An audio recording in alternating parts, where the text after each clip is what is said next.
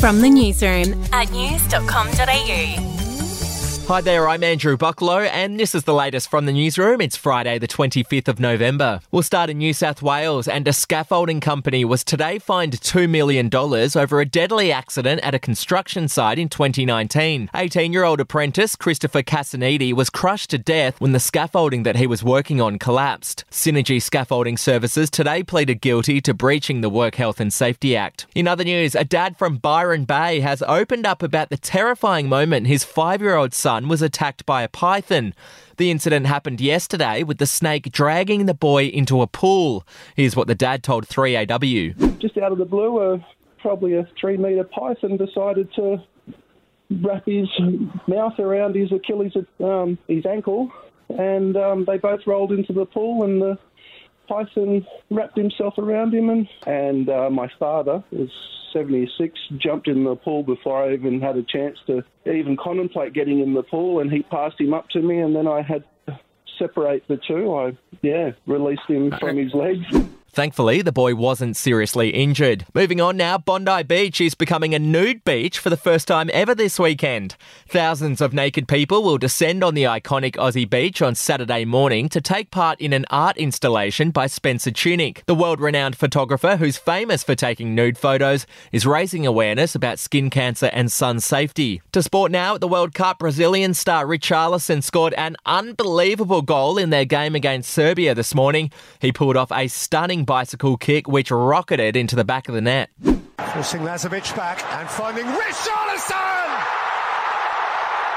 Now that is Brazil! Acrobatic, thrilling! Brazil won 2-0 with Richarlison scoring both goals. Hey, I'm Felicity Harley and I host Healthyish, where we chat to experts, influencers and people in the know from around the globe to arm you with the knowledge to make healthier decisions for your mind, body and soul. I think if we're going to be focusing on health, like sleep is probably the biggest component of that. I think sleep is the cornerstone. Like choose the harder option, because I've never woken up and gone, I regret that run that I went at 4 a.m. I've never done that. Search for Healthyish and Extra Healthyish wherever you get your podcasts.